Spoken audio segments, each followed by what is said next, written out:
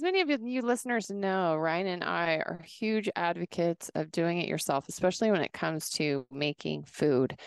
Ryan is currently in the backcountry right now, and he's basically surviving on mostly freeze-dried food that he has made himself over the last year.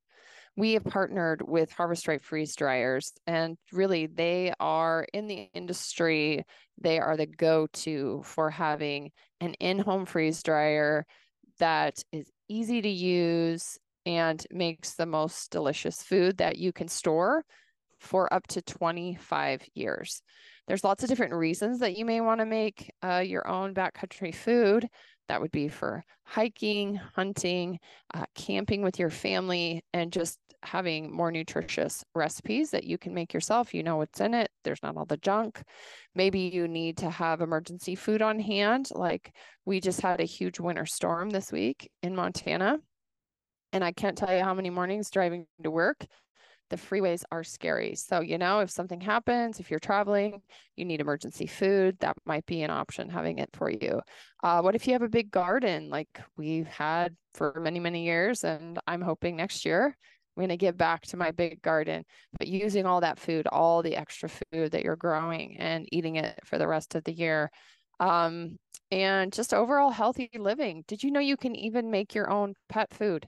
So you can make freeze-dried pet food with your freeze dryer. And I have been feeding my older dog mainly fresh food. And the freeze dryer is amazing because you can make the food, get the recipe for the dog food, throw it in the freeze dryer, have the freeze dryer, and just add water to it. And it's way cheaper than buying it at the pet food stores. So there's lots of different reasons that you might want to get a freeze dryer. I mean, the benefits of freeze drying food, one is taste. Compared to dehydrated food, it's gonna maintain flavor and freshness the best. The other one is shelf life. Like I said, up to 25 years. Nutrition, again, along with that taste, it's retaining all the nutrients. Mainly, it's not getting rid of it during the dehydration process. There's lots of versatility with it. You can do dairy, which is you cannot do with dehydration. You can do meat, which you can do with dehydration, but with the fat content, it can be very difficult and time consuming. You can do produce. You could do a complete meal. You make spaghetti one night, throw your leftovers in the freeze dryer, and bam, you have a freeze dried meal. It's really easy. These Harvest Right freeze dryers are so easy to figure out. Everything's automated. And if you do the math, I think that freeze-dried food is the third of the cost of store-bought food. So if you're buying a meal for $15 at REI or Sportsman's Warehouse or online, you could be paying a third of that for each meal. So that's one of the bigger reasons Ryan did it too, because he's sort of cheap that way. So Harvest Right has an amazing community online at harvestright.com. They are always having sales. Right now, they're having $300 off their Pro freeze dryer. And this is a brand new product. And you can get white, you can get silver. It's really beautiful. Now I don't know if we have a Pro. I'm not sure, but we have a black one. And Ryan uses it. It's constantly running when Ryan is home. Ryan hasn't been home very much in the last 3 months, but when he is home, it's constantly running because he's getting prepped for his next trip. So we highly encourage you to get a freeze dryer if you're considering it. We know it can be expensive, but it might be something that really changes the game up for you in your backcountry diet. You can go to the show notes here on this podcast. You can also go to our website at stealthyhunter.com/partners. And there you can link through. If you use that link, you support the podcast. Any of those links support the podcast, and you will get a discount on your freeze dryer. But harvestright.com, great place to get your freeze dryer, great place to get started on making your own food. We highly support them. And thank you for supporting this podcast by shopping at Harvest Right.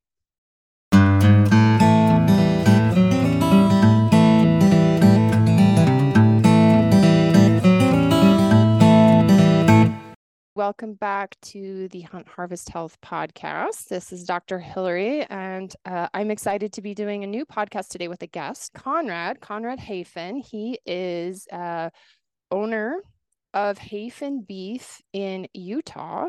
And the reason that he's on the podcast is he reached out to me, sent me an email, and said that he listened to the podcast and asked me if I would be interested in talking about this. And fortunately, I am, and I think it's a very important discussion that has been going on, I think a lot in maybe more the quote unquote alternative farming and ranching world. But I think as far as those of us who do eat meat and those of us who do not have the luxury, now I do have the luxury of having multiple chest freezers in my garage full of wild game. That's because Brian hunts a lot and he's very successful. So I'm very lucky about that. But as we know, and Konrad brought this up to me, there is a very small percentage of people that are actually successful on their maybe 1 or 2 hunts that they get to do a year. And so having the option of meat that is, I guess, healthy for us and also healthy for the environment, that is something that is really important and something that we should point out here. So Konrad, welcome to the podcast. Thanks. Yeah, thanks for having me on today. It's good to be here. Yeah, so I did a little bit of an intro there on you, and obviously I don't know you very well. We've chatted through email, and I've read up on your website. Your website, if people want to go to, they want to follow along with this, is Hafen. It's Hafen beef.com, hafenbeef.com.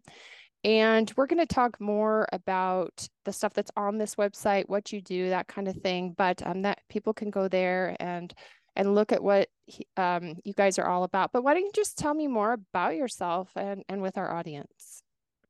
Yeah, so I grew up in southern Utah, moved away to northern Utah and Idaho for a few years to do school, master's or bachelor's, master's, and then doctorate degree up in Idaho, and ended up moving back just a couple months ago, largely because of the ranch.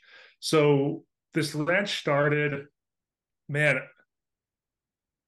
kind of somewhere between 50 and 100 years ago. It's kind of a little bit vague, but my great grandfather ranched down in southern Utah, ranched, farmed, um, had orchards, and then my grandpa and his brothers ended up buying land and splitting land between themselves out in this place just a little bit north of St. George area where our ranch is.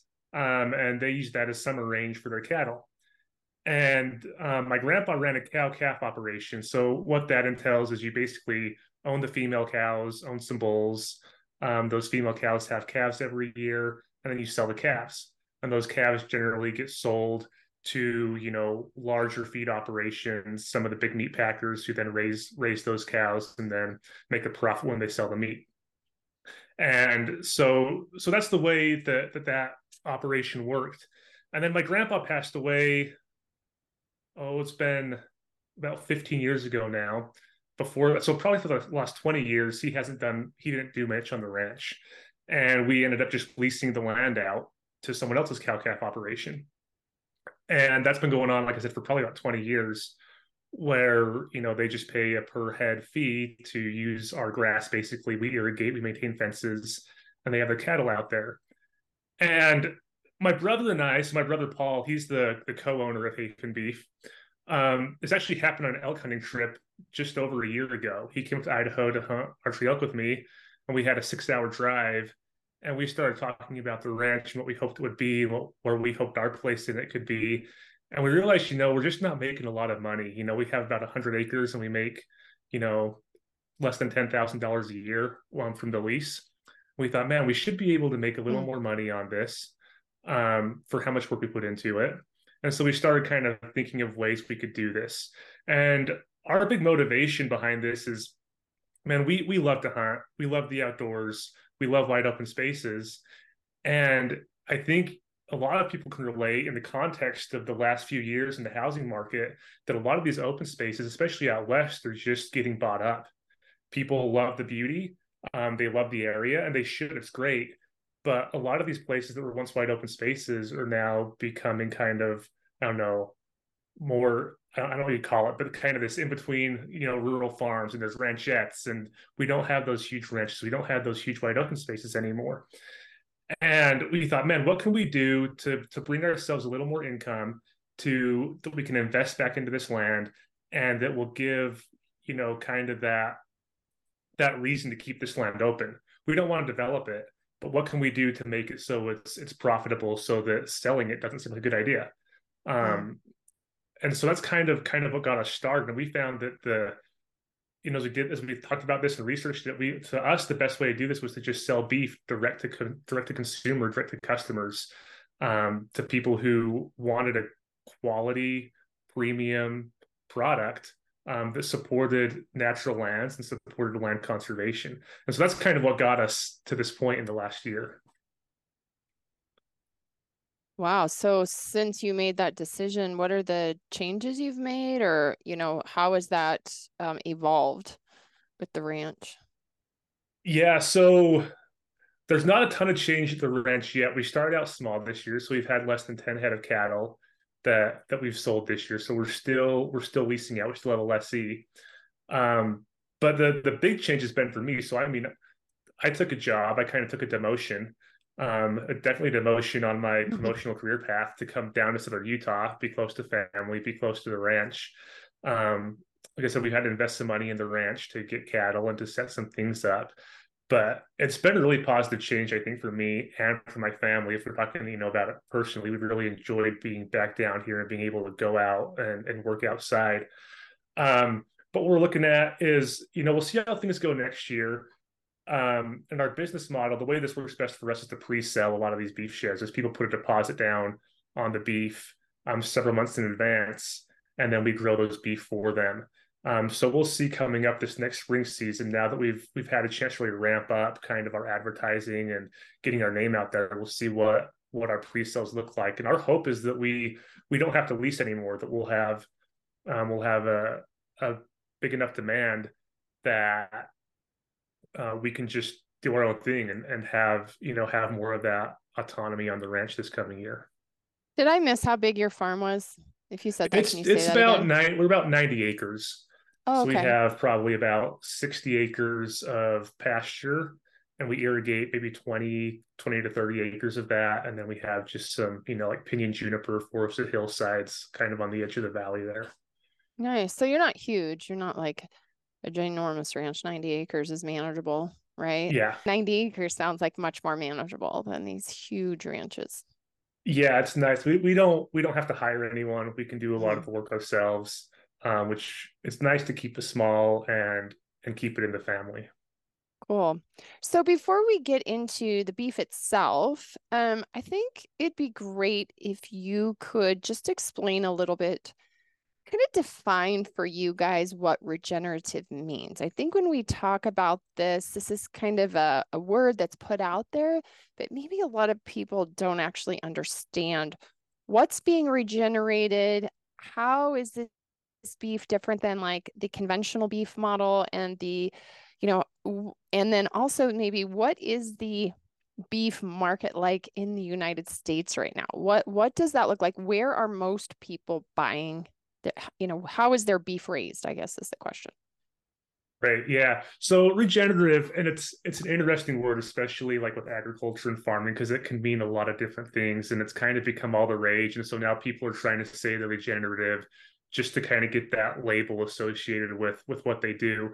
And I take a really practical approach to this. I don't get too technical into things. For me, regenerative is just managing your land in a way that doesn't require external inputs to make it profitable. And so, for example, like with cattle, we grow grass. We graze the cattle on the grass. If we do it sustainably, the grass will grow back the next year, and the next year, and the next year will keep coming back. And we'll have good grass for those cattle, for as long as we do good management. If we have poor management, for example, if we put way too many cattle on the land for way too long of a time and they graze it too hard, we're going to start deteriorating the soil. And the way that can happen is if you graze off all the grass, there's no organic matter to go back into the soil. And then your soil loses nutrients. And you see this a lot in the West on public and private land. along streams, along riparian areas where the best grass is, where the cattle spend most of their time, you can start to see this happen where you don't get the grass growing back because it's been grazed too hard. And so for us, the biggest thing is to just graze the cattle on the grass. They leave the leftovers behind, leave the manure behind, which provides some organic matter to improve that soil. And then we move them before they hammer things too hard.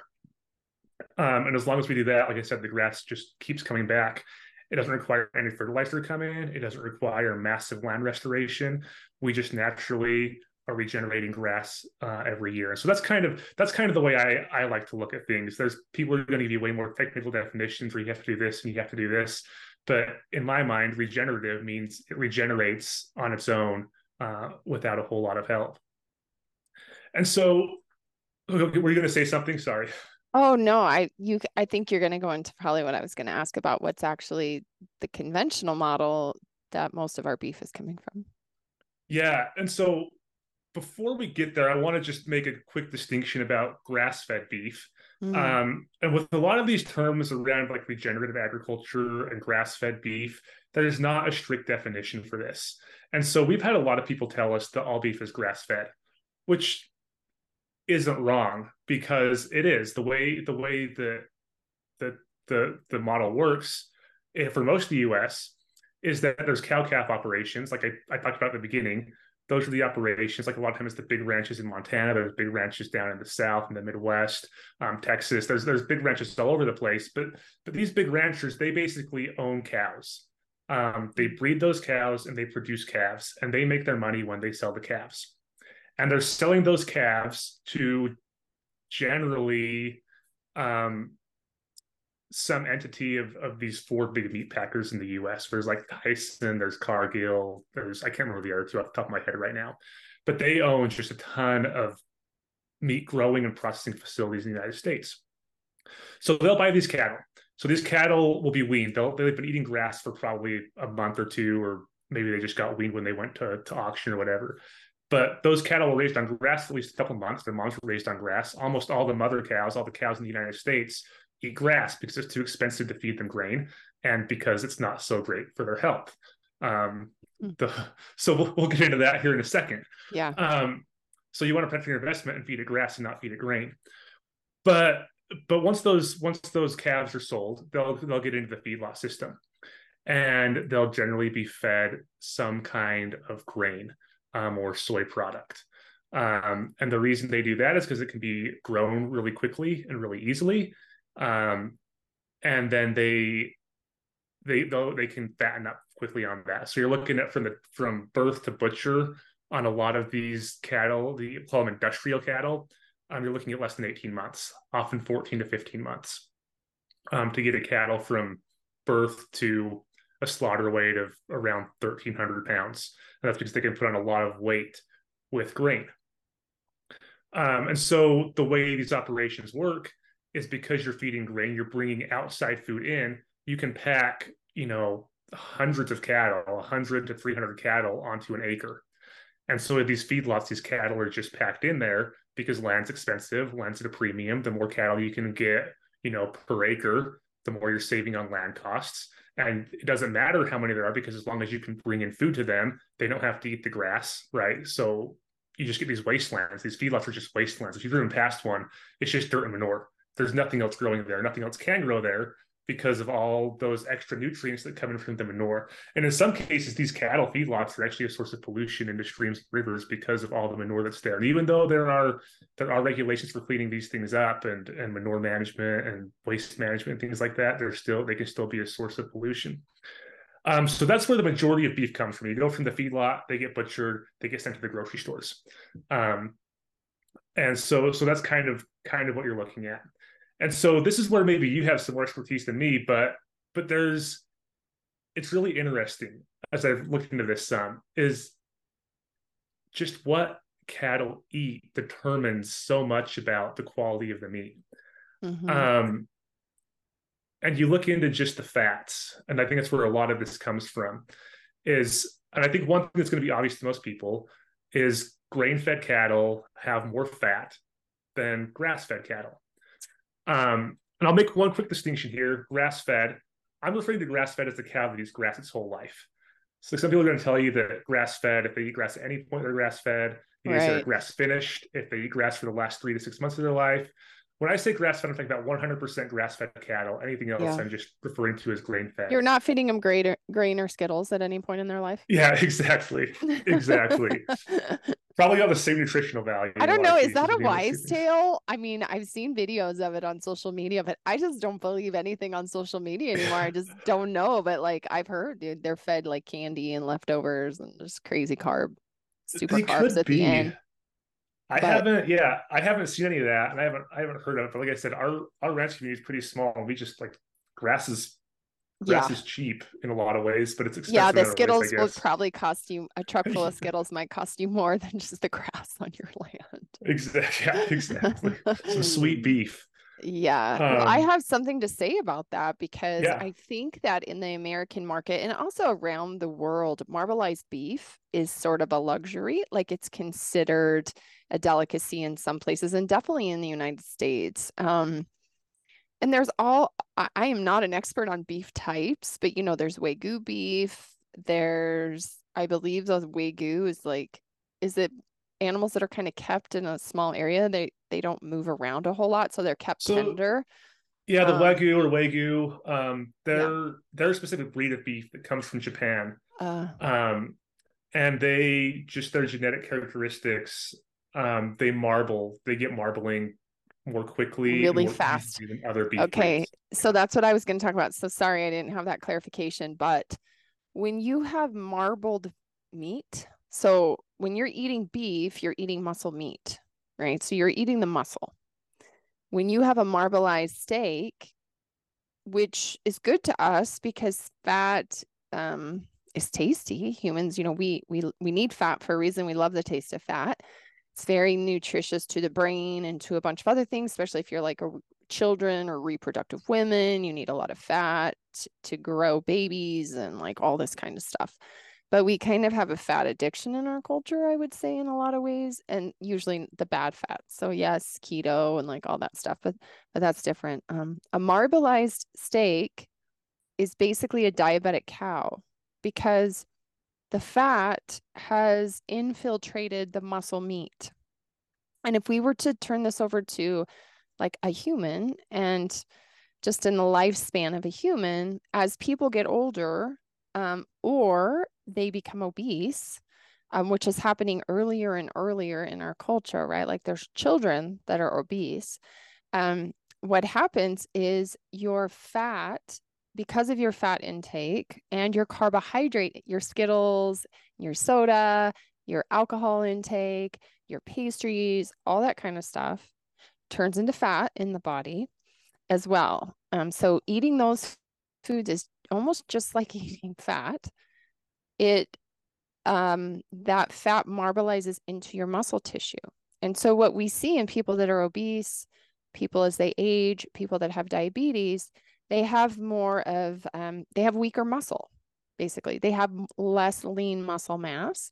And that's because what starts to happen is the fat infiltrates the muscle tissue. Well, the negative part of that is that you need your lean muscle mass in order to move your skeletal system, right? So, like to walk up a flight of stairs, you need your quads and your hamstrings and your calf muscles to be firing and to be contracting so that you can move your bones to go up the stairs, move your pelvis and all that. As you get older and you get this fat infiltrating into your muscle, you don't have the same muscle strength and you lose stability. So, what's very common as people get older and they age, not just bone deposition changes, which is basically because you're having muscle changes, right? In women, it's a little more complicated because of their hormonal structure.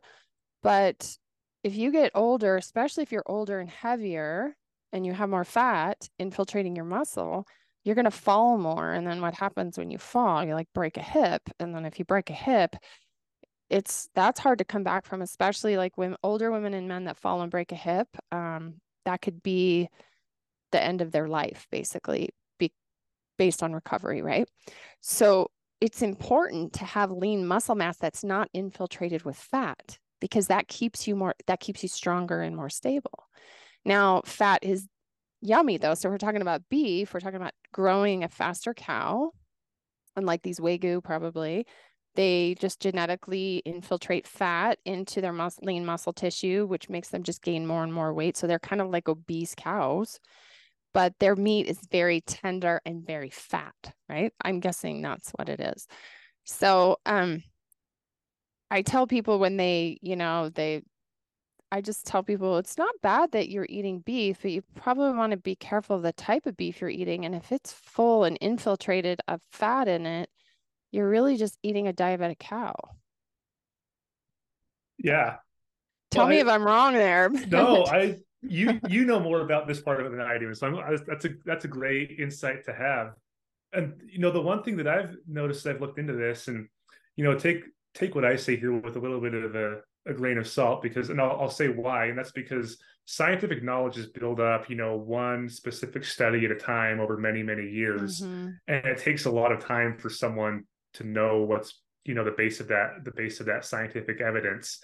And so I've been reading a lot of the primary sources on this, but I've been doing it for a year, not for 10 or 15 or 20 years, so my knowledge will be somewhat limited.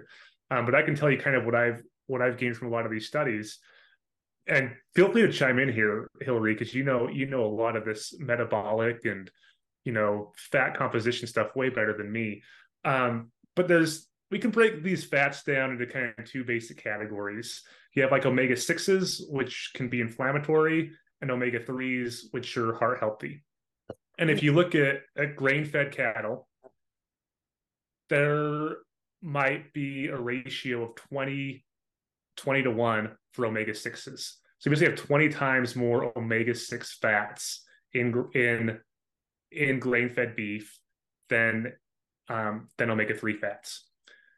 In grass fed beef, you're looking at more like 2 to 1. So you have Mm. twice as many omega 6s to omega 3s, which is a huge, huge, huge difference.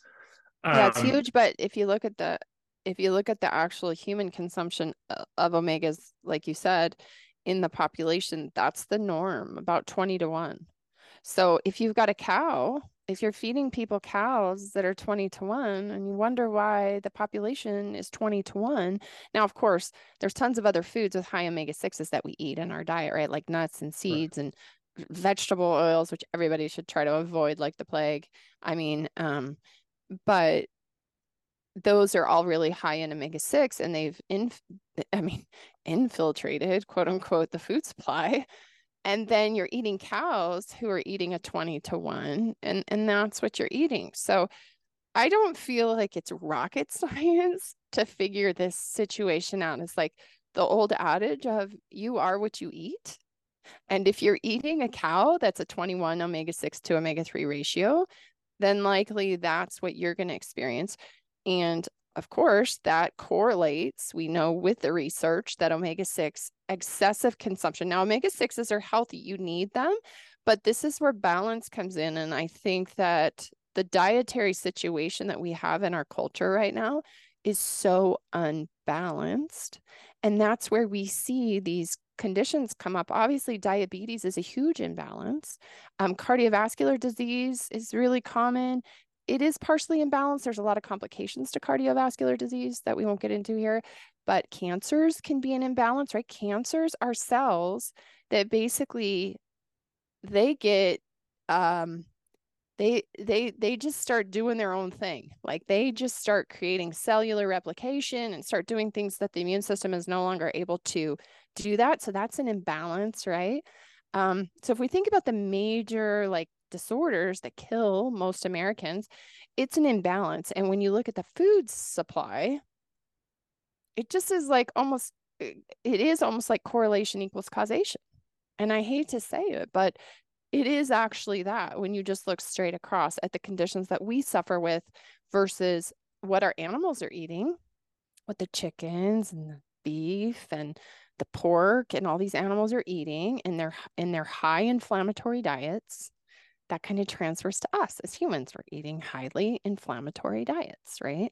And again, that balance is out of whack. And yeah, that's how I see it. Yeah, no, I think that's great. Yeah, and the other thing I'd add with the fats is that the amount of fats in grass fed beef is just overall lower than in grain-fed beef. And you can look at it as part of, well, what are the cows eating and what's their lifestyle like? You have 1,000 cows on 10 acres versus you have 30 cows on 100 acres, right? I can't even imagine that. We have 10 acres. We live on 10 acres. If I had 1,000 cows on this, that would just be insanity. Like, how does 10 acres support 1,000 cows? Like, Yeah, that's talk about imbalance. That just to right. me, like my brain just sees automatic imbalance of nature going on there, right? Like, yeah, that's a nuts. Yeah. And then I'd say the other thing with this is I don't know how you can go and you can buy beef for, $4 a pound. If you look Mm. at what cattle prices are, and keep in mind that all these meat packing companies are paying the same cattle prices. They've come down a little bit the last few months, but you're looking at like $2 to $2.50 per pound for live cattle. That's not per pound of processed meat. That's per pound of live cattle. So you still have to pay to feed those cattle, get them up to butcher weight. You have to pay for the butchering, and then you have to pay for the transport, and you have to pay for the markups in retail. So basically, what that tells me is I haven't done the math on that whole supply chain, but if you're buying, you know, a cow, you're paying $1,700 for a steer almost at any weight because those prices change by weight. So, anywhere from 400 to 800 pounds, you're almost paying the same amount for a cow, no matter what the weight is. So you're basically paying $1,700 for a steer. If you're going to get, well, let's even make the math a little easier if I can do this in my head real quick. Let's say if you pay $1,600 for a steer and you get 400 pounds of processed meat off that steer when it's butchered. Um, you're looking at That's sixteen that. hundred dollars, That's right? $4 a pound, So you basically right? made no money. You You just basically made paid to no have that money, cow on your property, and you actually made nothing. and that's Your ground beef. Right? ROI is zero. You're going to pay more for steaks, right? But what I'm saying is that break even cost, if that whole cow was ground beef, your break even cost is 1,600. You paid that for the cow up front, Mm, and that doesn't even count the cost of feed, which it costs us. Grain's expensive. It costs a lot of money to get the grain to put the weight on the cow. So you're paying for hmm. grain for almost a year. You know, 5+ pounds of grain per cow per day, probably for almost a year to put the weight on them. And then you're paying, for the meat packing facilities to get that cow broken down so it can be bought. So logic tells me that a lot of these meat packers or a lot of these grocery stores, somewhere along the line, someone's losing money to get people into their stores, right? And Yeah, so they're probably it I guess it would also depend on maybe where your market is. Like if you're in a Bozeman, you can sell your meat for $8 a pound. But if you're right, in like Townsend, which is just a little town north of us here, they have one little like mom and pop grocery store, and that's the only place you can shop. And that place is serving probably most of the people that go in there to shop are we would call underserved population. They're rural, underserved population. So you probably can't sell it for $8. You're not going to sell it. And then it's going to go bad. Then it's a waste. So yeah, either on that end, those are the people losing money. Obviously, the farmer's losing money because the farmer is not, that's a really poor return on investment. I mean, who in the hell is going to start a business with that kind of ROI? Like nobody.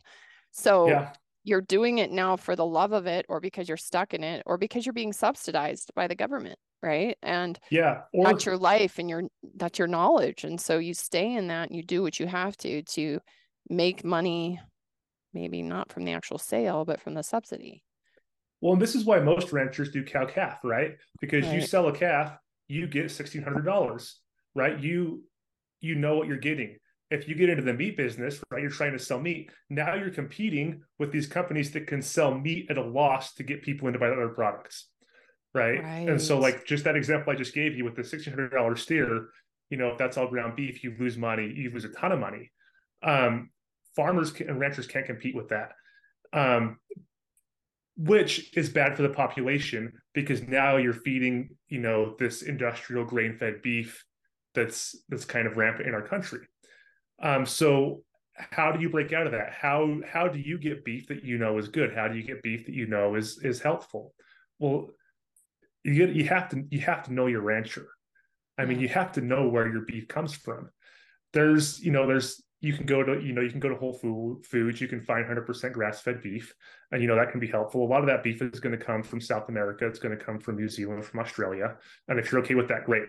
Like I also want to make a point here, like there's a need for affordable food in this country because there are people who can't afford Right. anything else, Yeah, for and sure. food's important. So if that's what you can afford, I don't want you to feel like I'm saying you have to buy our beef. Like do what's right for your situation. But if you are looking for something that's higher quality and you don't know where to find it, hopefully this can help you consider some of those things to make a decision on where you can get that.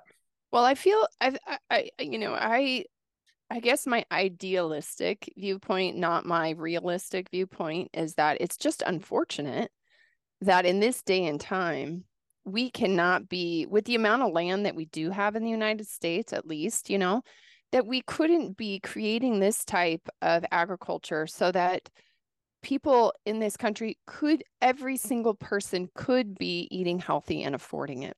It seems like we have that ability as far as land, as far as knowledge, as far as science, as far as like people ranchers that would probably willing to do it if the government was supporting that type of ranching. But my realistic brain is saying, we need the cheapest we can get and get the top dollar for the cheapest we can get, and we're just going to feed our population what's most affordable. And then we have, I mean, I don't know if this is true, but I listen to some podcasts with, men in this area that people have probably heard of, Will Harris from White Oaks Pastures in Georgia. He's kind of been on the forefront of also trying to do regenerative farming in general and ranching. Joe Salatin, a lot of people have heard him. These are guys that are kind of on the front lines of trying to get people to understand that buying this type of food, and or if you are a rancher or a farmer, could you change your farm and your ranch to make it more sustainable for even just your community? Maybe not the larger people, the whole country, but like in your community, could you create healthier food? And the problem is that realistically, all the powers that be, including the people, like the people are the powers that be, we have to rise up and be like, okay, first of all, why does Bill Gates own most of the land in this country? He's not going to do anything with it, like what you're talking about, right? And he's an investor in fake meat. And so that's kind of scary, right? And then we've got the government subsidizing situations where they're basically forcing ranchers and farmers to do, like you said, you either just sell cows to the feedlots or whatever, right? Because you can't make money otherwise. And we'll keep it in the corporate interest of these top 3 or 4 producers. So it's like every other industry, the pharmaceutical industry, the food industry, the meat industry, the chemical industry. Like they're all, it's just like mass. And when people talk, it's like, it's so frustrating because I hear this from you, and if you think about all the major things that pollute, that destroy our health, that separate us, that politically divide us, these are all sort of meant, those big corporate entities, political entities, whatever you want to call it, they want to keep it that way because they are making tons of money. The bottom line is money. And so we have the capacity. I just feel like we have the capacity in the United States to make sure that everybody, whether you're in a food desert or not, is getting access to these foods. But that's not happening because the reality is that the bottom line, we can't meet the bottom line for these uh, large corporate greed, basically, is how I see it. Now, my idealism is like we should all be pitching into this and helping. And if each community knew their rancher, they knew their farmer, they were able to go to that, But then I do think of like the person that lives in like the Bronx or Brooklyn and the inner city food deserts, and all they see is like meat, is like McDonald's and fast food and all the fake food, and that's what they have. And like to climb out of that and to like create a garden and to go buy grass-fed meat and go to their farmers market every day, there's financial resources that have to be put into that in the community. Like the people in the community there, they like need ranchers and farmers there that are coming into the inner city and giving people these options. And I'm sure at farmers markets and stuff, they do have that. But what I do like about this direct to consumer model that you're talking about is that then opens the door for these people who don't have access to land or to a farmer or a rancher.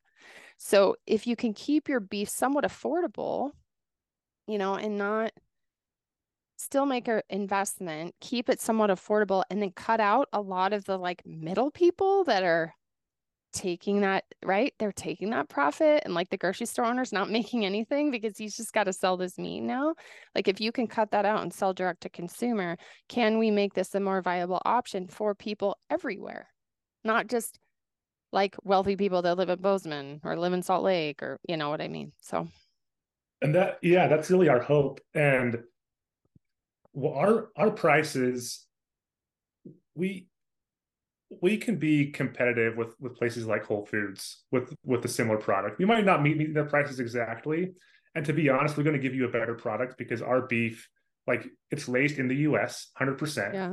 It's all sourced from the U.S. Either we raised it ourselves or we source it from producers around us, so we can tell you where it's been, how it's been treated.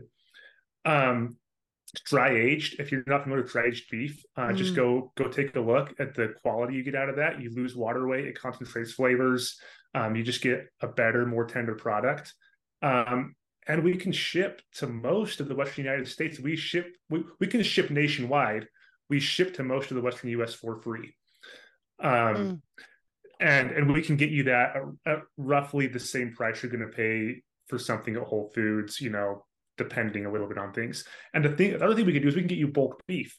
So you can take that Whole Foods price and you can pay it for a whole cow. Basically, you can get a half cow um, for $14.50 a pound delivered to your door for Wow. free if you're in the Western U.S. And if you're not in the Western U.S. or you're outside of our free shipping areas, then you can pay to have it shipped to you. And so that's what we're really trying to do is we're trying to kind of make that accessible to people. And like I said, I want to kind of go back to what I said at the beginning, and you brought it up with land and land conservation is, and like I said, I'm a hunter. I'm going to get back to hunting just a little bit here. Yeah. And you look at places throughout the West. You look at places, Colorado Front Range, Wasatch Front in Utah, Bozeman area in Montana, Boise area in Idaho, um, where we've seen a lot of development, a lot of houses. These places in the Wasatch Front, I used to drive up and down the Wasatch Front when I was a kid, a couple of times a year. And over the last 30 years, places, south of Salt Lake, between Salt Lake and Provo, south of Provo, between Provo and Payson, they used to all be farms and ranches, and now it's all houses. Mm-hmm. So you think about the topography of these areas and what the wildlife populations are doing. They're right next to mountain ranges. They get a lot of snow. Some of the best ski resorts in the country are along the Wasatch Front. It's a ton of snow. What are those deer and elk doing in the winter? They're not living up in 6 to 10 feet of snow. They were coming down to those foothills, which are now all houses, right? Before they were farms. And there was some tolerance for wildlife there, but now it's all houses. If there was tolerance for wildlife, there's nowhere for they wouldn't come. There's nowhere for them to be. There's no food for them. And so you just look at what this is doing to some of our wildlife populations, and you look at mule deer declines in the West in recent years, and a lot of that's attributed to drought and severe winters. Mm-hmm. And you just think about it, if you get a drought heavy summer where there's little feed up in the high country, and subsequently probably lower feed in the low country, and then you get a really hard winter that forces all those animals down to the low country where before development there might used to be some feed available for them. Now there's nothing. Where do they have to go for food? There's nowhere to go. And Aldo Leopold, who's considered the father of wildlife management, wildlife conservation, I can't remember the exact quote, but something like that, wildlife management, he talked about how private lands would determine the fate of wildlife in this country. And you can see that playing out right now in a lot of these developed areas in the West, how as we grow and we have a desire for recreation to be close to these natural beauties. And you and I are part of that, right? We live in areas like that Yeah. Yeah. for great reason. But we just really have to consider how those decisions are affecting one, the wildlife and the land, and two, how that impacts the food landscape in our country as far as far as industrial or domestic meats. Um, and those two have a really big interplay together. And the second thing is, how does that affect recreational tourism, right? So you start developing these areas that have a lot of natural beauty. And now in a lot of places, the only thing that has any natural beauty left are the federally owned lands. Anything that was privately owned has been bought up and developed. Um, and that's going to have an impact on tourism as you force more and more people into these smaller areas. They become more crowded, and you have other impacts on the land there. And so that's just considering all these things. This is part of why, like I said, a huge motivation for us is to keep the land as natural as possible. Now, we're not talking, we have to make a profit on this land still. Otherwise, it's going to get sold eventually. And so Right. you can argue that cattle pastures aren't 100% natural. And I would totally agree with you, but they're a whole lot more natural than, 10 ranchettes on 100 acres. They're a whole Yeah. lot more natural than a subdivision. We still have deer come down. We have coyotes in our fields. We have snakes. We have, rodents. We have willows in the riparian areas. We still have a natural stream there.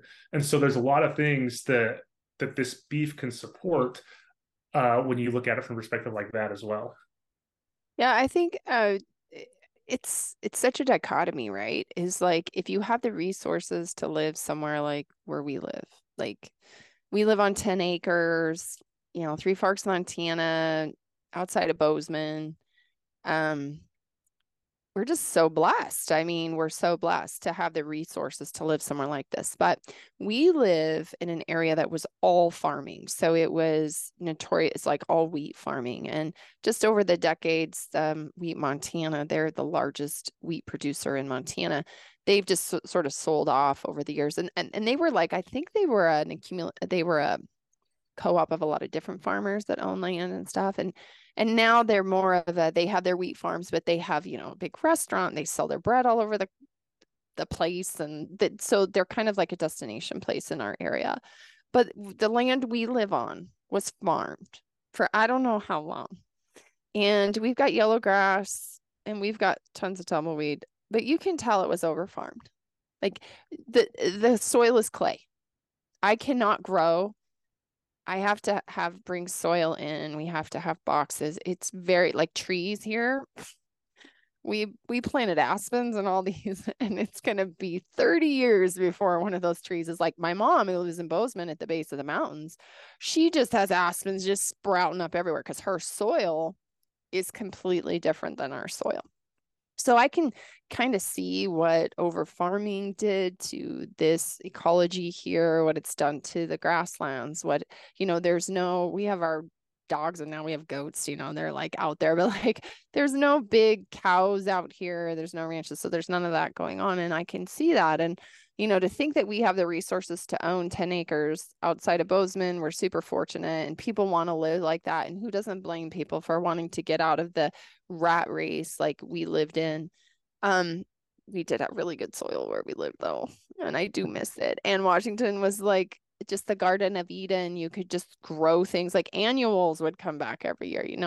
Things would were it was just it was very proliferative. Let's put it that way, just based on the soil and the environment, which we don't have here. Montana's a harsh environment, but if you go 30 minutes towards Bozeman or you go up there, they've got topsoil that's 5 feet deep, and depending on who had that land and took care of it, your growing season's very short, but you have very, the soil can differ. But I just see it like because I grew up in this area when I was a kid, and most everything was farms. Like there was the small town, but everything in between every little town just farms. And I actually now I drive around Bozeman and I get so nostalgic for when I was a little kid, and there was just this feeling of like expansiveness that it had. And I did not grow up on a farm. I was a city dweller. My mom, we lived in town and we weren't ranchers or anything. But like a lot of my friends lived on ranches. They had horses, they had cattle. And I just remember that feeling of expansiveness. And when you went out in the mountains, you never saw people. And it was so kind of raw and wonderful. And now you go somewhere and there's literally like 100 cars at a trailhead. And You drive around downtown and there's just so many people, and people are rude and they drive like, because if you lived in a city, you know the difference. You just know the difference. Cities make people crazy. I'm sorry to say it. They do. They make people mean. They make them cranky. They make them like unsociable. It's weird. You would think it'd be the opposite because there's so many people together, but it just makes people sort of like, I don't know. And in the small town, it's so different.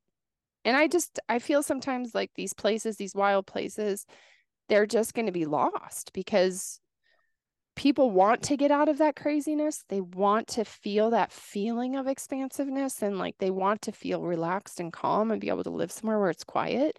It's not noise polluted and sound polluted. But then when you just start bringing so many people in, it just kind of slowly turns into that. And then developers see the profits, the money. How many houses can I build on this little farm that will make me, especially in this area, so much money, you know? And so it's like the human condition of wanting more and needing more and but also wanting things we can't have, wanting to live someplace that has this appeal, but then changing it and turning it into what we came from. And I guess it's like that all over the world. But the beauty about America, North America, I think, having traveled around the world, is that we do have so much vastness. We have so much land, especially in this middle part, that we could be utilizing to benefit our population and to be feeding our population like amazing food. People don't need to be sick in this country. I don't understand why it is like this. And I guess it goes back to greed. But if anybody's listening to this podcast, and I feel like people feel helpless about their health sometimes, they feel like they don't have choices. They have to eat this food. They can't afford the $14 beef. But then I see what people spend their money on too. Like you probably could afford that healthy food if you sacrifice some other things that aren't very healthy for you, and I think that's the hardest thing. So what I love is like having a place like you have, also doing education for people. This may be something for you guys in the future, bringing these future farmers out, bringing these kids. That's what I love about hunting and fishing in the community. And I think it gets such a bad rap in the society at large, hunting, because there is this aspect of dying. But maybe you can talk about that, the vast benefit of the environment, of like, and when our environment is healthy, like how it helps people throughout their lives. So bringing children and teaching them about the soil, teaching them, what are the vast benefits of the environment for this type of farming or ranching? Yeah, and I think we've touched, on some of those already. And I think, Yeah. a big thing that we hear is, in the political arena a lot lately, and in science a lot, is climate change.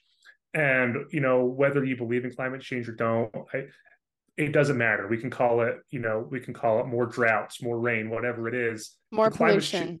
yeah, Yeah. exactly. The climate's changed throughout history. That's undeniable. And the cause of it now, we can argue about that, but we don't need to. It doesn't get us anywhere. But the point is that the way we affect the environment has effects on the climate as well. Um, and like I said, that's happened throughout the history of the world. And the things humans do have impacts on that. And the beef you choose to eat and the way beef is raised has impacts on that.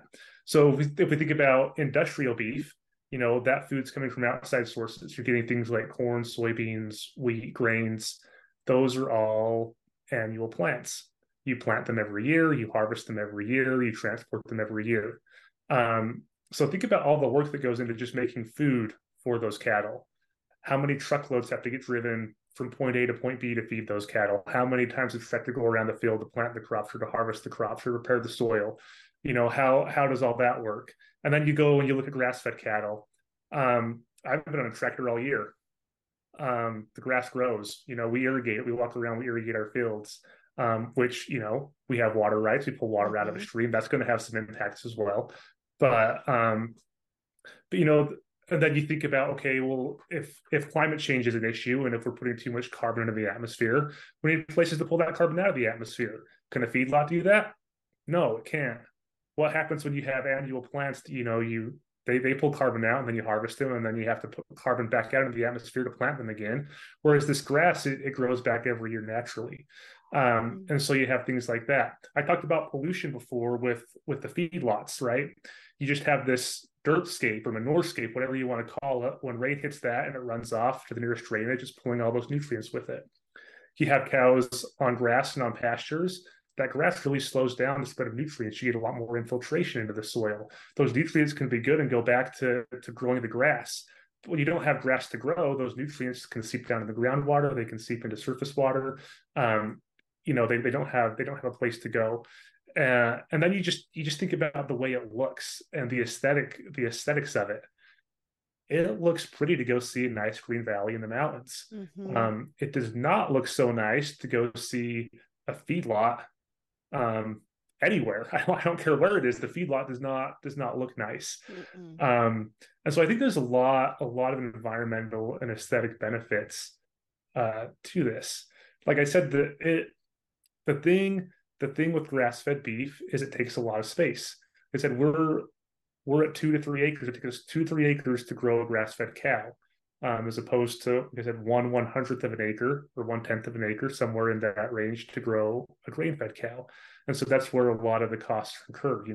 There's property taxes, there's managing the land, there's fences, there's irrigation, there's all those kinds of things, which do have an impact on the price of the beef and also on the landscape. Right. Wow, so interesting. I also had a question too about just kind of the whole plant-based diet thing and like what would it look like if we didn't have ruminants like cows on the in the ecology? Like I think there's this idea that if we don't eat these animals, then these animals won't exist. Like there won't be a need for these animals, right? And then these animals won't be destroying the environment. But what does happen if we don't have these ruminants? I mean, obviously, prior to colonization, we had the buffalo, right? Where they were a massive ruminant that was roaming the land in the millions, and they were doing some damage to the land, but they also obviously had a benefit to their regeneration of the land. And then we have elk and deer and moose, and we have all kinds of ruminants all over that are creating benefit for the environment and the land. But as humans, we have this idea, okay, like if we're not eating these animals, then do they need to exist? And if cows are not natural to the North America, would it be more beneficial to just get rid of them? And what would that look like in today's world? I think it would just look like more houses. I think that's what would happen, like we talked about. No No, cows. Well, let's just build developments. But what would it yeah, look like no, without these ruminants? I think you're right. I mean, you make a good point about bison, right? Ecologically, like they were native species here, and they're gone now, and a lot of their range is taken up by commercial agriculture now. But you think in a lot of ways, cattle can fill the niche of bison. And you look at that. I mean, you just look at it in general, and we can think about it kind of as disturbance, right? Those bison that come in, they Mm-hmm. graze an area, it's a disturbance. They also put things back in. They put the manure back in. They turn the soil up. They can push seeds into the ground. There can be a whole lot of different things that they do. And I want to. It's just so we think things would go back to the way they were, but they never can. There's been so much development and so many changes to the land that are just irreversible. Will take decades to centuries to millennia to reverse. The Right. changes we've made are so substantial that we just can't go back to the way things were. One really interesting thing that I read a couple weeks ago is if you live in the West, you're probably somewhat familiar with cheatgrass. If you're not, I'll give you the quick rundown. So cheatgrass is an invasive grass from Asia. What it does is it can germinate really early in the year. So it'll often start growing under snow. And that's bad for native grasses because it's going to start taking up nutrients before those native grasses start their germination and start sprouting. And so cheatgrass can dominate because it has that competitive advantage. Now, when it gets really bad, is that cheatgrass that grows quickly, then it dries out really quickly. And so it becomes a fire hazard. And so areas with cheatgrass start burning more frequently. which is Mm, bad for native plants because they don't get a chance to reestablish. Cheatgrass loves disturbance. So after a fire, it can repopulate really quickly, and you're kind of stuck in this positive feedback where you get cheatgrass and it burns, and you get more cheatgrass and more cheatgrass and more cheatgrass mm, until all you have is cheatgrass, which has limited forage nutrition for deer, elk, native species, cattle, any species. So there's been billions of dollars invested into getting rid of cheatgrass in the West or to preventing its spread. A somewhat recent study found that cattle grazing in the fall reduces the cheatgrass seed bank and can help keep it at bay in a lot of areas. And so that gives you an idea of something like bison could have done in the past. I mean, cheatgrass probably wasn't here when bison were, but if there were undesirable species, that grazing could have potentially knocked them back and brought forth those more palatable species, the ones that mm, were better for animals, for the environment, for fire suppression, whatever it may be. And so that's kind of one ecological point where cattle can be useful. There's another weed. This is more of a riparian weed. I won't call it a weed, but plant called Phragmites. And there are native Phragmites and invasive Phragmites. And if you're around wetlands, it's those really, I can't how to explain this, really tall stalks with kind of those wispy leaves on it. It grows really thick, and it's native. But in a lot of places, natively, it's usually 4 to 5% of riparian vegetation. Around the Great Salt Lake, there's places where there's just these huge stands of Phragmites, and it's the only thing. You have a monoculture of Phragmites, and instead of offering diversity and cover, there's nowhere else for water birds to go or other riparian animals to find habitat. And one way they knock that back is by grazing cattle on it. mm, So if you intensively graze that Phragmites for a couple of years, or if you burn it or use mechanical removals and then get cattle on it, they can keep that at bay and they can knock it back. And then you're not using things like fire or machines to do that, and you're kind of getting that ecosystem back to what it was, using a non-native animal, but an animal that also has a benefit for society. Um, and so, like I said, I don't. There, if you get rid of cattle and you remove the demand for meat or for beef, then you're also removing the demand for some of these things that can actually help the environment in a lot of different ways. The other thing I'd point out is if we talk about a plant-based diet, plant-based meats, like we're talking about balance, like why not just eat the plants? Like why are you making meat out of plants? Why not just eat the plants in the first place? mm. I don't know. And I and don't then we're know. introducing all these other, I don't know, Well, you're chemicals just and adding a bunch of additives to make it work. chemicals and sugar. Yeah, And like, if you're plant-based and you don't want to eat cow, then why do you want to eat a burger? Like, exactly. it's just this, it's the idea, it's such a strange idea to me. Like, just eat the plants. You don't need to put these burgers together with all these fillers and all this stuff. And like, what is in the burger? Could you just make that stuff and not eat it? Yeah. I think it's really important to realize, especially in the context of the United States, at least, that food and ecology are really tightly connected Mm, and are just getting more tightly connected with the more the development puts pressure on our food systems and our ecological systems. And so I think it's just important to realize that the decisions you're making, whatever they are, can have positive and negative influences for one or the other and both. And just to hopefully, my hope is that by talking here, we at least bring some of those considerations up and people think about it a little more. Maybe you're not in a position to change the way you do, or maybe there's other reasons you have the beliefs you do, and that's great and that's fine. But I just want people to be, like you said, education, right? We want people to be educated and to realize that decisions we make are going to affect the things we love, and to make decisions, in an educated manner, so that we're not doing something we think is good for the environment, and 10 years down the road, after we've advocated for it, and we find out that actually that was a really bad thing to be doing. And some of those things we're just not going to know till they happen. But I think there are some yeah. things that we can keep an eye on and take actions, to prevent some things down the road if we just know what's going on. Yeah, I totally agree. And I think, again, not to be a negative Nelly, I think that positivity is really important, and that's what's going to bring change. And we need to realize that we all really have the same basic needs in life, and one of them is good nutrition. It's really important for the health of a community to have good nutrition. And when you see communities that are really struggling, and people in general, even in your family unit, if you have your nuclear family, everybody's got somebody in their nuclear family who may be struggling, either physically, emotionally, mentally.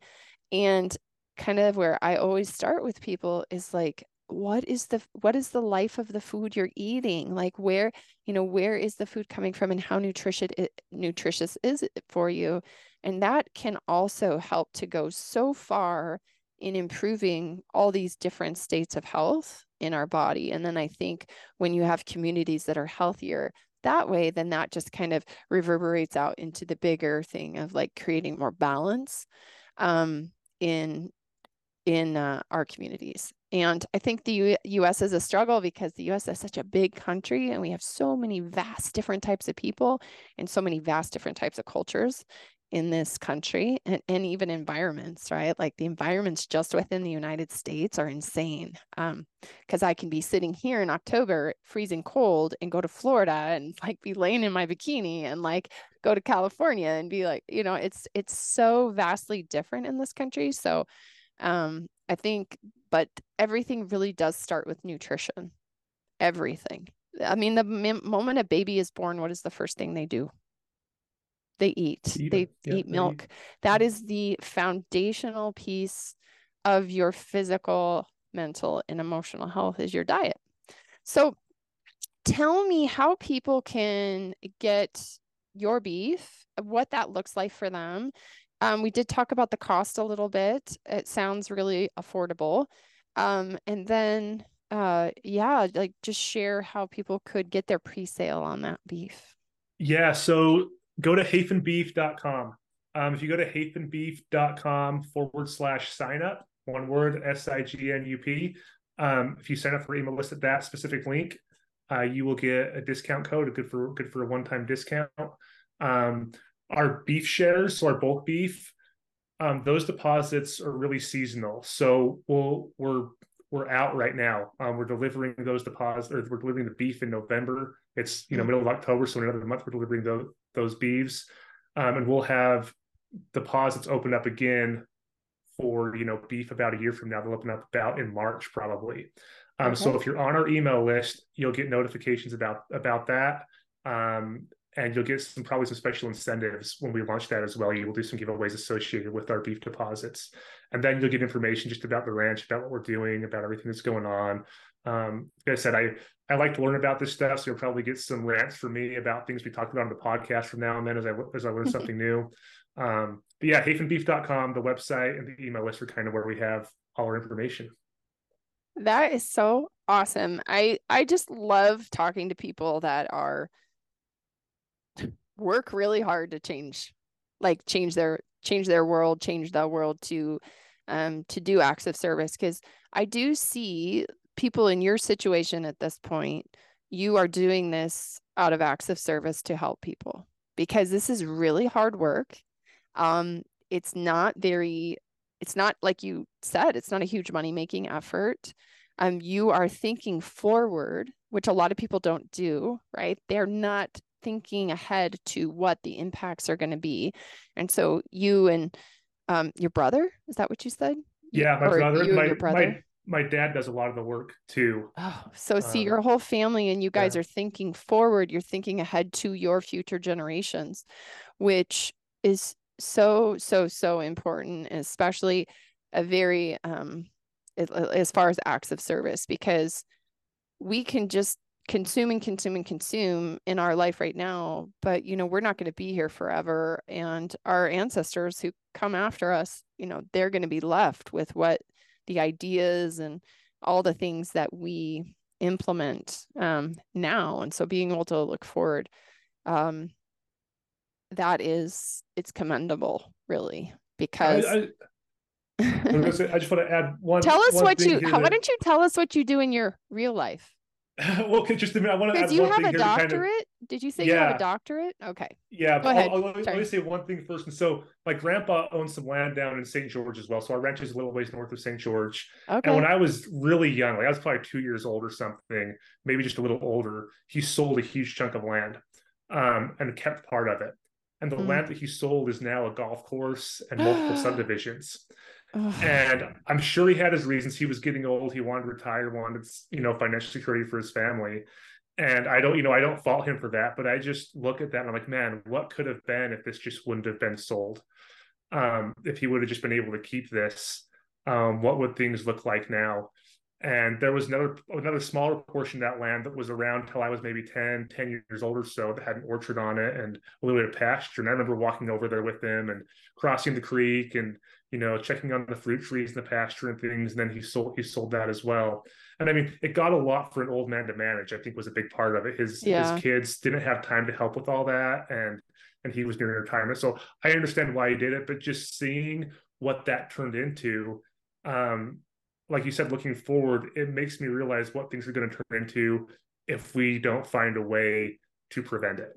And so that's what a lot of this comes back to, is how can we find a way to keep these things at least as they are and hopefully make them better. Yeah, Um, that's great. anyway, back to Yeah, the what I so do in real life. yeah. Yeah, so I do have a doctorate. My background's in so my bachelor's is in wildlife fishery science. So I wanted to Oh, be a wildlife manager, and then I got into ecology for a master's degree and water resources for a doctorate degree.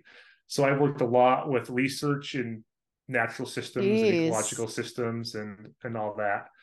So it kind of gives kind of a fun background with um, with the ranching. And my dad's a water rights attorney, and so we always have some fun discussions about Yeah. property rights and water rights, versus ecology and all those kinds of things that just complicate.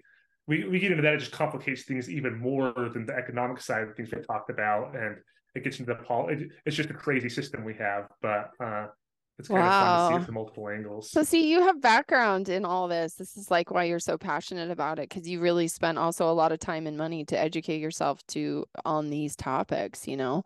Um, and yeah, that's super commendable. Getting a doctorate is not easy. So um You know what it's like, I'm sure. I know people are always like, "Do you want to go back to school?" I'm like, "Are you crazy?" No. I I know. I mean, I I like to know. learn what I want to learn. I do not want to go back to school for any amount. My student loans were, as of this year, I no longer have student loans, Oh, that's good. which I paid on for over 20 years. Oh man. So that is like, my idea now of college anymore is it's probably just a good idea to be really passionate about something that you do want to spend that much time and money on, because of the expense. Like the expense of college is so crazy now. I don't even know how people are doing it now. I mean, I graduated from my doctorate in 2007 and it was so expensive back then. I just can't, these kids must be getting out of school now with like twice the amount of debt that I had. And I had to pay on my loans for over 20 years. Yeah. And uh, I just, I just don't know how you ever get out. How would you ever get out of that cycle? So to me, I get a lot of questions about school. Do you recommend kids go to college or whatever? And I'm like, I think people should go to school when they've maybe lived a little life and they have some passion, or maybe you have that right when you're 18. You want to go, you're going to do it. But statistically, how many kids go to school at 18 and take those 4 years or those 8 years and then actually use that in their career? Like they may not. And but I think that it's beneficial and it's something that you can be passionate about. And obviously you're going to really be able to use what you've learned here on the ranch. You may end up becoming a rancher, a beef rancher, and having that background in what is going to help you probably make better decisions. Uh, but yeah, schooling is an interesting thing today. I think that it's a different world than when you and I went to school, probably. Uh, Yeah, I was on a lot of research assistantships, so I didn't pay for any of my graduate school. Otherwise, wow, it that's wouldn't have great. been worth it. And that's resources. It's not worth it. You'll never make back the money you spend on school No. working for the government or things like that. So Yeah, I don't, like I said, it's an expensive endeavor. That or you got to have rich parents. So I tell my yeah, kids, they're like, should we go to college? I was like, get a scholarship. Yes. If you don't get a scholarship, no and figure out what you want to do. And then I will consider helping you pay for it. But like, I know what you're doing in college at 18, and it's not really caring about your major. So I don't really want to pay for that. You could go out in the world and get a job and have those experiences without me having to pay for it. So I don't Right. know. I'm a little biased on that now, probably because I've been through it, but it's a different Well, world today too. I mean, you can be so creative now. Like the yeah. things people are doing and making livings off of, they don't have any schooling. And I think we're going back to this apprentice style education. And this is how it used to be, right? It's still like this in a lot of the world where you kind of decide what you want to do. And then as you go into that, like you focus on that. You know, you don't have to take like 10 electives that literally have nothing to do, and you're never, you know, if you're going to be like a chemist, do you really need to be taking English literature? Like, give me a break. Like, you're never going to use that, you know? So I think that as the internet explodes, as it has exploded, it's created the ability for you to have any information you want. I don't even know how professors teach in today's world with the stuff that we have now, the access. I mean, just even Chat GPT. Are you kidding me? How do Yeah. it's so got to be so much for teachers today. But I feel like we could start going back to this like apprenticeship style model where people are going in, they're learning what really interests them. And they, I think the original idea was to have people be well-rounded. Like it's good to have kids be well-rounded. So you shouldn't just learn chemistry, you should learn English literature, and you should also learn like accounting or like whatever. But now I think we're starting to see like, I feel like that's a money grab. That's just like, Yeah. oh, we're just going to take that money. And now people are starting to wake up to that. I think because we have so much information at our fingertips, you can really learn. I mean, geez, I could learn to play piano on YouTube if I wanted to. Oh yeah. Now, you know, so I do think it's a different day and age. But hopefully we're going to see people probably being even more genius in what they're good at. I think this newer generation, we're going to see that. We're going to see lots of very smart people going into areas that that interest them without having to have all the extra noise in the background. Um, but yeah, I think it's commendable going into ranching. And honestly, I think Ryan would probably do it if we didn't, you know, he'd have to be around. He wants to be in the mountains, like managing a bunch of cows on property. Like he just wants to be out in the mountains. So it's kind of where he goes. But anyways, so all right. Any last words of wisdom to leave with our listeners today? I think this was a great podcast. Man, yeah, thanks for having me on. I think I've imparted all the wisdom that I have and probably some I don't have, which may not be counted as wisdom. I don't know. um, I but impart all kinds of wisdom that nobody cares about. Let me tell you. it's just great to be on and talk about this. And like I said, I I really hope that if nothing else, this provides some awareness and or let you know where you can get some beef if you're looking for some quality beef. We're always open to any inquiries or any questions you might have. Yeah, and I appreciate you having me on and appreciate like you said, the balance. I appreciate the podcast for the balance you have that kind of Mm. incorporates a lot of the health, the harvest, and the hunting, right? Kind of all those things that we do in our lives that impact us and the world around us. Yeah, well, thank you for that. I'm glad you reached out. Sometimes that's just all it takes is just reaching out, you know. And great. Well, I hope everybody, hafenbeef.com, go there, get your beef for next year, get on the wait list. And like we love beef because we never get beef in our house. So I don't know. I might have to consider this myself as well. Man, I didn't eat beef partly because it was expensive and Yeah. partly because we had elk or deer or Yeah. bear or whatever in the freezer for a few years, and then we moved down here.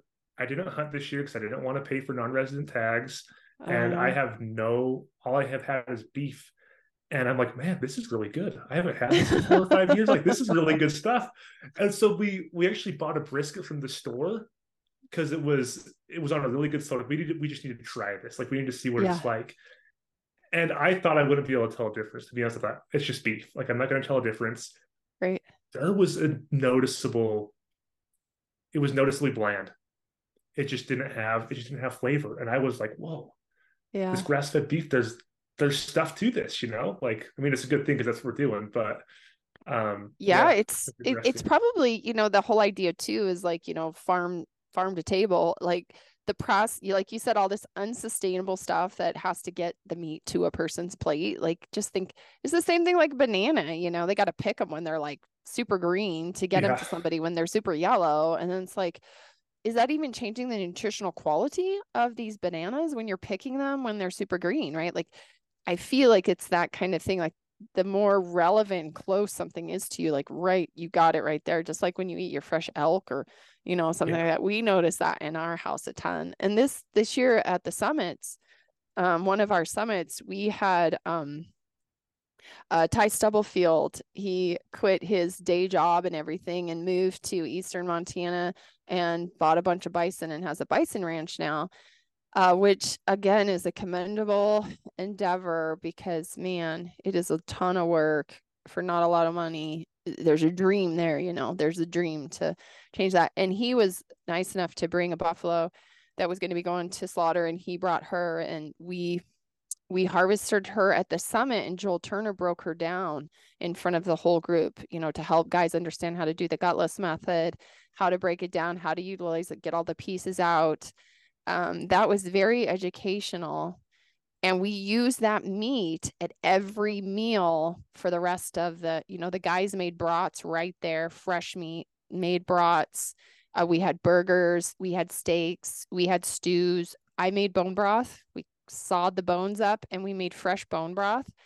And that is so amazing to have that, literally that animal that was alive, and within hours to be making food out of that animal. And I just think that that is the appreciation for hunting, or for that a lot of people don't have. They don't understand that. They're just used to buying that meat in a grocery store. So they're so far removed from the experience of what that nutrition, that nutrition that animal is bringing to them. And when I have those experiences where we are so fortunate to have that animal, or to have the elk Ryan brings home, or the moose or the antelope or whatever, like the reverence for that, I think people don't want to eat meat, and they think it's ethically unmoral because they've never had that experience, And they And haven't I gone don't through the work it takes to turn that into know. food. It's No. like you and part of, like I said, I watch Ryan and I watch, Brian Gritty Yeah. and I really appreciate they almost and I kind of feel this too. They almost have like this need, like if we're going to kill something, we have to work ourselves to death to get it, right? That's Because Ryan's that's because philosophy. because that's what it deserves, right? That's what it Yeah. deserves. Is it deserves nothing less than a lot of effort. And when I hunt, like the my least favorite part of hunting is from when I shoot to when I find that animal on the ground and can start Mm. breaking it down. I hate it. I hate that part of hunting. I hate the killing, and I hate the not knowing if it was a clean kill.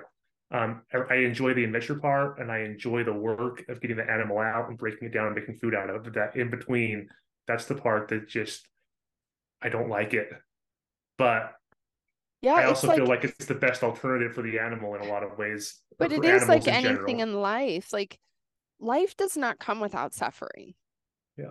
Do you have children? Yep. We have three Has your kids. wife ever had a baby? Like, what Yes. kind of suffering Oh does a man. woman have to go through to have a child, to bring Oh, life into the world? What kind of suffering do you have to experience? It's so quite much. And remarkable. yeah. It's Oh so yeah. remarkable. It's like, and I think death is the same way. Even when animals die or when people die, there is this unbelievable suffering that goes on, but there's something about that process that's like, it's just how it is. Like it's suffering to be a human, and all the years in between life, birth and death, like all the suffering you experience throughout your life. So like if you take an animal, there is also, I believe, now I don't hunt. I'm literally going off of like living with a guy that lives for this. This is his whole existence. he I mean, I'm not even kidding you. Like that's all, just being out in the mountains and finding these animals. I mean, he doesn't hunt all year. You got to have tags to do that. But he's like out there watching these animals. He knows these animals' behaviors. He can track animals. How many people can track animals? Like, he can track anything. It's crazy. I'm so observant in the woods. I'm just like, whoa, whoa, whoa, walking through the woods. He's like, okay, there's a mountain lion track. Oh, there's this. And I'm just like, what? Huh? How'd you see that? You know? So, but I do see this process as like, I think what happens is that in that moment, that's what Ryan says too. The worst part about hunting is killing it, because the minute you kill it, part of that suffering that you go through is like over.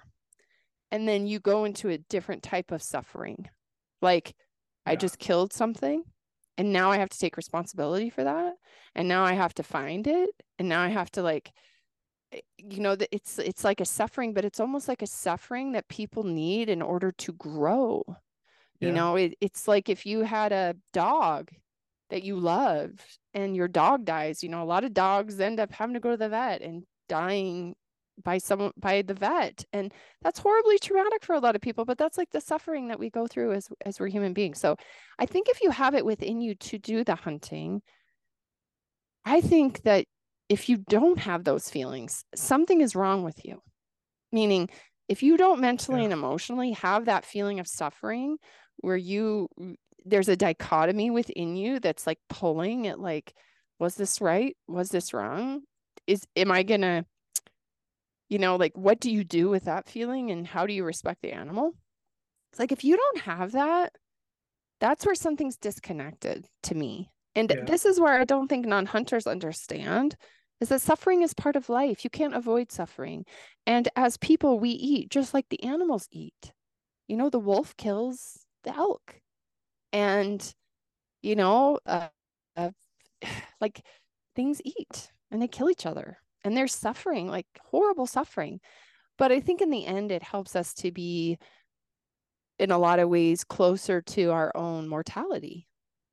It makes us Yeah. realize that we too are animals and we too, we are, this is the life cycle, and I think it's really important to teach children that too. So they see like, don't be afraid of the death, the death is just a continuance. It's just the next phase of life and whatever you believe, but it is a part of the life cycle.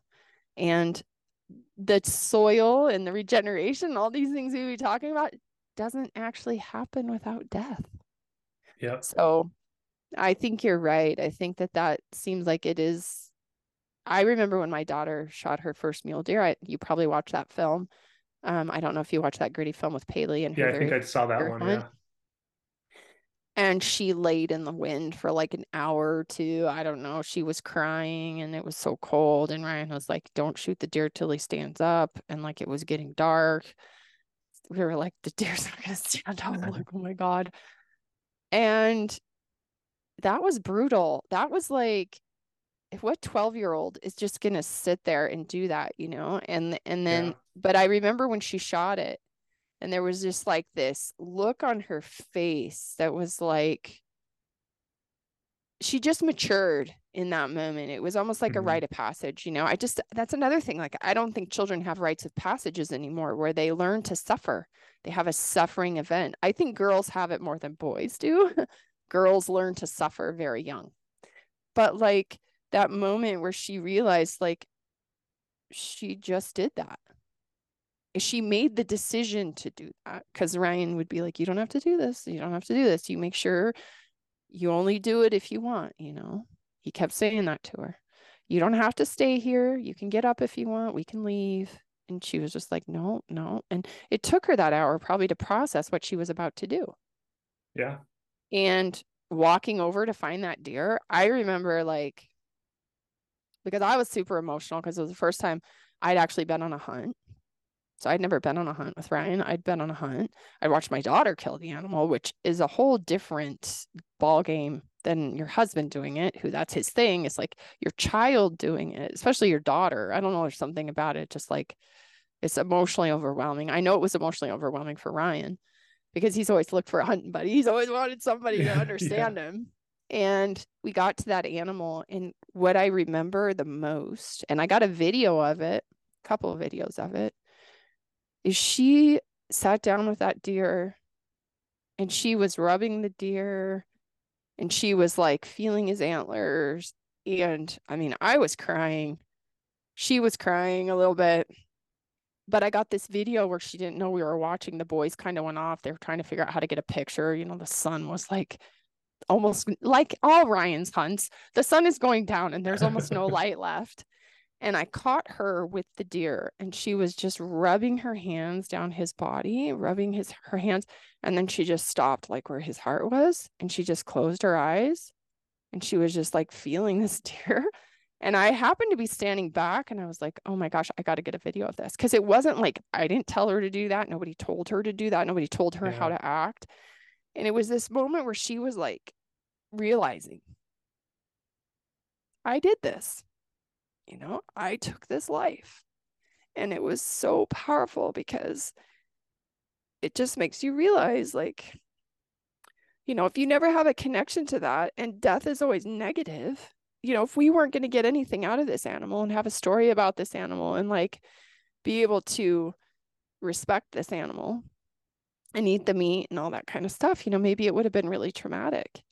And I could see where in a lot of the world, in a lot of situations, children are traumatized by death because it is traumatizing, right? Yeah. But like this was different. And so it was so powerful for me as a mother to see that in her. And I was really blessed to get that experience, you know, because Oh I yeah. probably would have never had that experience had Ryan not been my husband and he had not encouraged her to do this, you know. Now, will my younger daughter do that? I don't know. She's very different than my older daughter. She may never want to do that, and that's okay.